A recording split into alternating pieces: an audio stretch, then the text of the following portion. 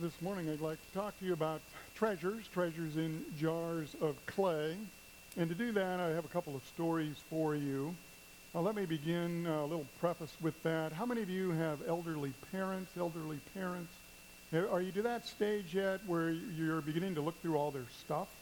Yeah, to see what it's going to be. And if, like me, where both of my parents are gone, then you have that task where we have to go through all the stuff and decide what to do with it. So there was a brother and a sister, and they were going through their parents' stuff. They were going through the attic. And they found a vase, and it looked like it could be valuable, could be worth something. They didn't really know, so they took it to an auction house to have it appraised. And lo and behold, it was an 18th century Qing dynasty vase from China. And it was appraised at $2 million. $2 million. $2 million. But get this.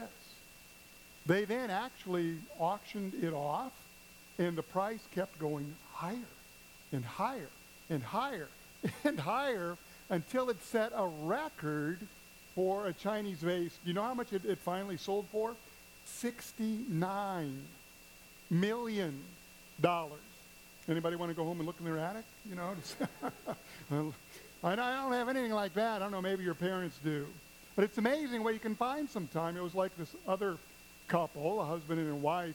They were in the small town of Landers, Wyoming. You can look this up. Landers, Wyoming.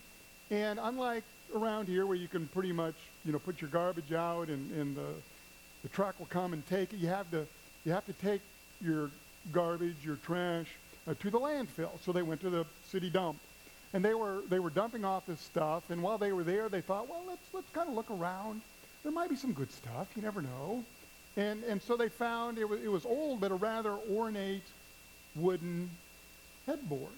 And the wife thought, this could really look good in our bedroom. You can fix it up, and we'll spruce it up, and it could be a treasure.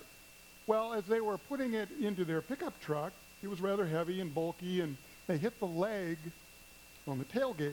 And one of the caps fell off, and all these gold coins began to pour out. Literally a fortune. Now, why don't we ever have luck like that? I mean, I don't. Maybe you do. So I've got one more story to make you feel better. There was a lady, and she had to get hearing aids, and some of you know this. Her insurance did not cover it about 15 years ago, and each hearing aid was about $3,000. Rather expensive investment, but it was going to help her hearing. So she wanted to try them out. So she went to dinner with her husband and some friends. But she noticed that unlike, the normal human ear, which filters out background noise pretty well, she could still hear all the noise from the kitchen and from the plates, and it was really annoying. So she decided that for the conversation, she would take out one of the hearing aids, and she set it down, and, well, then it was the end of the evening. It was time to leave, and she couldn't find it. She didn't know where it was, and of course it's expensive. So she had all of her friends and her husband look for the hearing aid. And the friends, they were looking under the table and under the plates and everything, but her husband just sat there. And the wife then said in that wife voice, husbands, you know this? Now what did you do? Right? And all he said was, I thought it was an almond. Yeah, think about that for a little bit. I don't even know what they did with that treasure, if they ever found it again. I don't know. But the point is this, and this is really what we want to get to. Things aren't always as they seem, are they? And so sometimes we must dig deeper to get to the truth. And that's really what this book of 2 Corinthians is all about. I want to go first to the 5th chapter, and then we'll go back later on to our text. Because Paul does this throughout the entire book. He points out things that may not be obvious at first. So he says, from now on, we regard no one from a worldly point of view. Though we once regarded Christ in this way, we do so no longer. Therefore, if anyone is in Christ, they are a new creation. The old is gone, the new has come.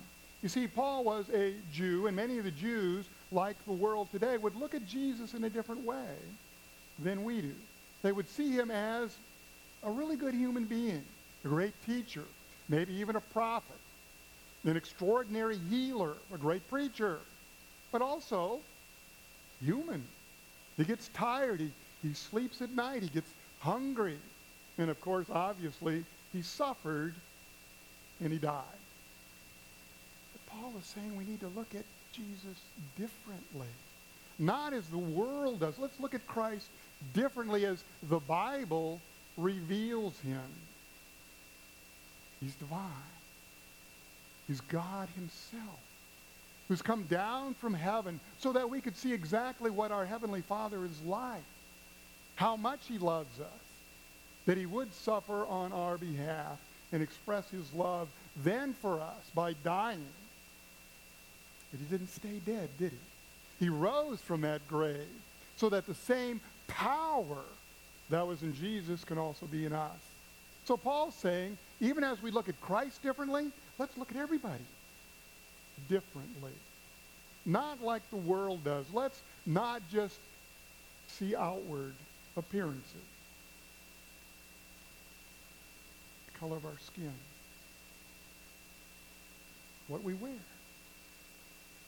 What we do. Our status or position, high or low. Let's begin to look rather at the inside. And I'm not talking about some, fluffy kind of explanation. They have a wonderful personality.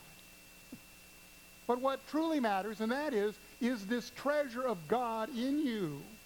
Is the light of Christ in you? And is it shining for the world to see? Because finally, the only thing that matters in a human being is whether we are reconciled to God. Do we know Jesus as our Savior? Because the fact is this, we are all earthen vessels, aren't we? We are flawed. We are imperfect individuals.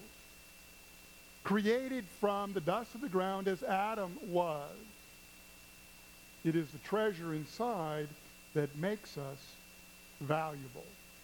So this morning I want to first of all point out for all of you, even when you're not feeling so great about yourself and all your flaws and all your imperfections, I want to give you a number of reasons to rejoice. And the first is this. For God, who said, "Let light shine out of darkness," made his light shine in our heart to give us the light of the knowledge of the glory of God in the face of Christ. So apart from Christ, we are in the dark. But here's the great news. We're not in the dark. We can rejoice because the light, the treasure, the good news, Jesus himself lives right here. So over here we have this baptismal font. Yesterday we had a baptism. An infant of the congregation was baptized. Now, if you were looking like the world would look, Saturday morning, little baby, pour some water on its head. What does it look like? A bath. As ordinary as a Saturday morning bath. Benign and ordinary and common. Something that happens all the time. And yet we know that this was something amazing and extraordinary. It may not have looked as dramatic as, say, when Saul of Tarsus was on the road to Damascus. And you remember that story. The lightning came and he was blinded and he fell off of his horse. And he heard this voice from heaven. "Saul, Saul, why do you persecute me?" And he couldn't see a thing. But then after a few days, the scales fell from his eyes. And he could see. And he proclaimed that the Christ that he had persecuted and all of his followers that he sought to kill, now he proclaimed the resurrection and that Jesus indeed was his Savior. Rejoice in the treasure that God has given you. That baby yesterday, she was beautiful. She didn't cry. She didn't scream. There wasn't a gasp of any kind. She didn't all of a sudden start speaking in coherent languages. It looked like a little water. But inside, the light of Christ was shining. Though it wasn't visible to us, his mark was on her heart. And so also for each one of you. But don't just rejoice in the treasure that's in you. Rejoice over those who helped bring that treasure to you, who helped bring that light to you. So I'm hoping someday this little girl will thank Mom and Dad, right, for bringing her to the baptismal font. Have you done that? Thank Mom and Dad or whomever it was, a relative, maybe some obscure pastor, I don't know, Sunday school teacher, maybe through the children's message. When did that light begin to shine in you? How about this? How about this week you actually thank someone for bringing that treasure to your life? And then do this, and you can all do this. Pick out 3 people. Somebody asked me, why 3? Go ahead. Why 3? Why not, right? It's a biblical number, right? 3. We could use that. Pick 3 people, any 3. And see once if God might give you an opportunity to shine your light into them. Through your words, through your actions. Do you know anyone who's having a hard time right now? Raise your hand. Anybody? Anybody where it seems like a cloud is kind of hanging over their life? Yeah, we know people like that. Where life is a challenge, where it's difficult, you can be the light. Rejoice in the opportunity to shine that light. You can do this. This is very simple. Just invite someone to the cantata next Sunday. I guarantee there will be light and beautiful sound in the story of the birth of Christ. Now, it's not just all fairy dust and roses, though, for us as Christians, is it? There are obstacles that we all have to overcome. First of all, just stuff in us. So point to the person next to you and say, you are not perfect. Can you do that? Go ahead, you're not perfect. And then say, you look like a cracked pot to me. Go ahead, you look like a cracked pot to me. Right? We're not perfect. We are all flawed. We confessed that earlier in our service. We do that every week. We should do that every day. But here I want you to do something for me. Just as you recognize that the person sitting next to you is not perfect, recognize that you are not either. And just as you would like that person next to you to be kinder and a little more patient with you, because we're often the meanest, aren't we, to the people closest to us. Even as you want them to be more patient, how about you be more patient and kinder to them? Yes, there's stuff in us, and God is still working that out, but there's also stuff in the world. As Paul writes, we are hard-pressed on every side. Sometimes it feels like the whole world is crushing down on us. We are hard-pressed on every side, but we are not crushed. Sometimes we're even perplexed, but we are hopefully not in despair. We can even be persecuted, especially by those in the world who don't have the light in them, who don't know Jesus, and think you are truly a cracked pot. But we're never abandoned by our Lord. We can even be struck down, but we will never, ever be destroyed. That is the reality that I want to reinforce in each one of you this morning. That even when it feels like you're crushed, you are not. It's just God reshaping that lump of clay. It's kind of like this. Have you ever heard the gospel of the 3 little pigs? Anybody? Gospel of the 3 little pigs. Have you heard that one? Yeah, we know the version, the story. How does it go? Three little pigs. One built a house of what? Straw, right? Built a house of straw. And what? The wolf comes on, and what does he do? He huffs and he puffs and he blows the house down, right? We don't have to make the pig noises. This is church. And the little pig runs away, and he finds his friend who has a house built of what? Sticks. And the wolf does the same thing. He huffs and he puffs and he blows the house down. So that pig goes and he finds the third pig, and what is his house built of? Brick. And of course the wolf cannot blow down this house. Well, this is the gospel lesson. Someone said it. Jesus once told a story. There are only two houses. One is built on a foundation of sand, and the other is built on the rock, which is Jesus himself in the gospel message and all of his teaching. But unlike these three little pigs, which maybe didn't build the best house, these two individuals that built their house, they had the same materials. They have heard the word of God.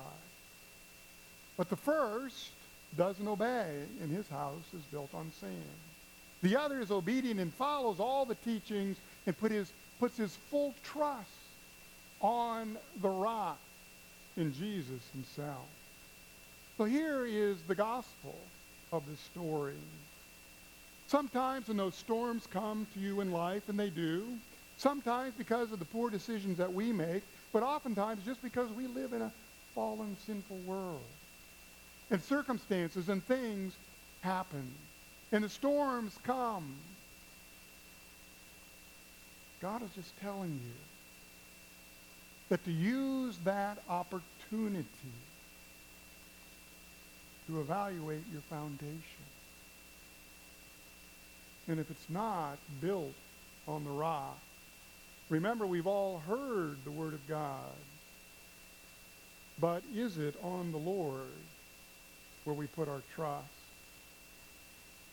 And if not, then we have time. We have time to reevaluate, to reassess, and to build new materials of our lives.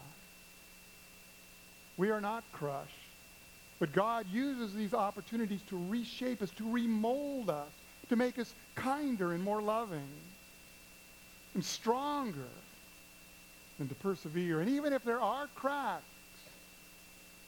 it is simply for the purpose to let our light shine so that others can see it as well. My friends, God triumphs in the end.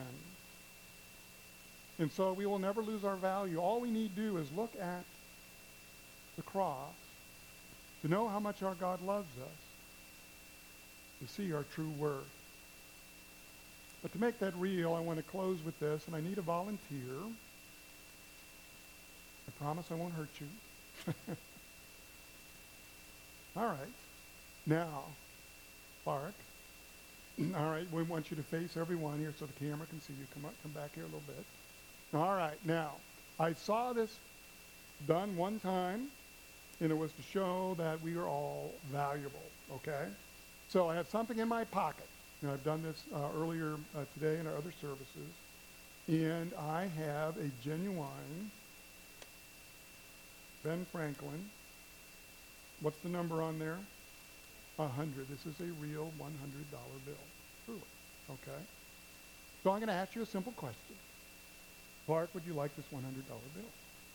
Yes, please. Very good. I have no choice, do I? You really want it? Yes, he does. Okay. All right, we're going to try something. I'm going to crumple it all up. You still want it? Yep.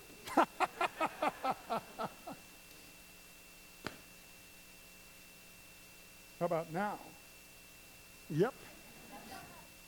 Clark is a very smart man. No, stay here. We're going to give this to you. Yeah.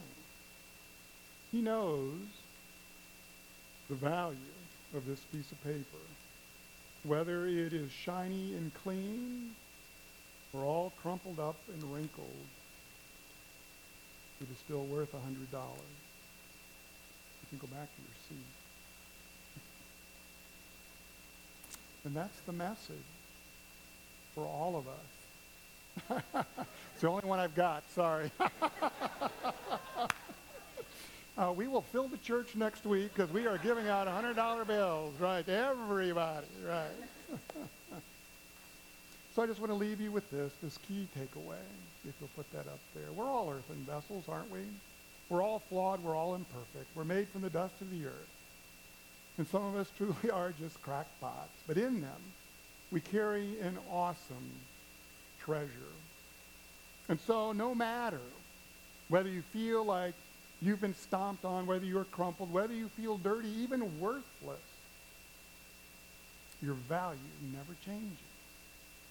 All you have to do is look at the cross in the empty tomb to know how valuable you are to our Lord and to know that this treasure will always be here.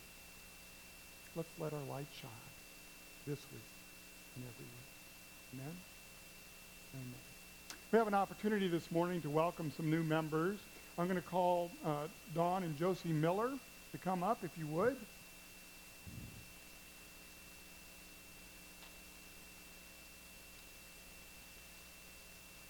Dawn and Josie were longtime members here at Emmanuel. I'm just going to have you stand right here.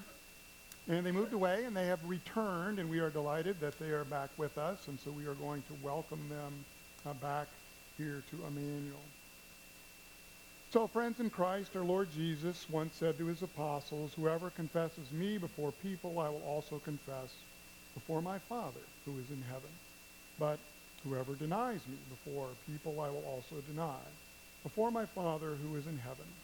Lift up your hearts, therefore, to the God of all grace, and joyfully give answer to what I now ask you in the name of the Lord." So if you would just face me, please. In the presence of God and of this congregation, do you today acknowledge the gifts that God gave you in your baptism and say, "Yes, I do"? Do you reject the devil and all his works and all his ways and say, "Yes, I reject them"? And do you believe in God, the Father Almighty, in Jesus Christ, his only Son, our Lord, and in the Holy Spirit? Then say, "Yes, I believe." And do you intend to hear the word of God and receive his blessings, his gifts, his treasures, including the Lord's Supper, faithfully? Then say, "I do," by the grace of God. And do you intend to live according to the word of God and in faith, word, and deed to remain true to God, Father, Son, and Holy Spirit, even to death? Then say, "I do," by the grace of God. And finally, then, do you desire to become a member of Emmanuel Lutheran Church? Then say, "I do." Upon this, your confession of faith, I acknowledge publicly that you are indeed members of Emmanuel Lutheran Church. So if you would turn around and face the congregation, let's give them a warm round of applause and welcome.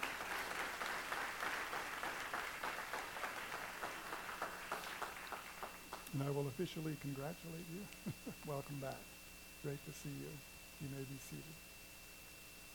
We'll continue then with our trust, gratitude, and give portion. This morning we're going to do that by video.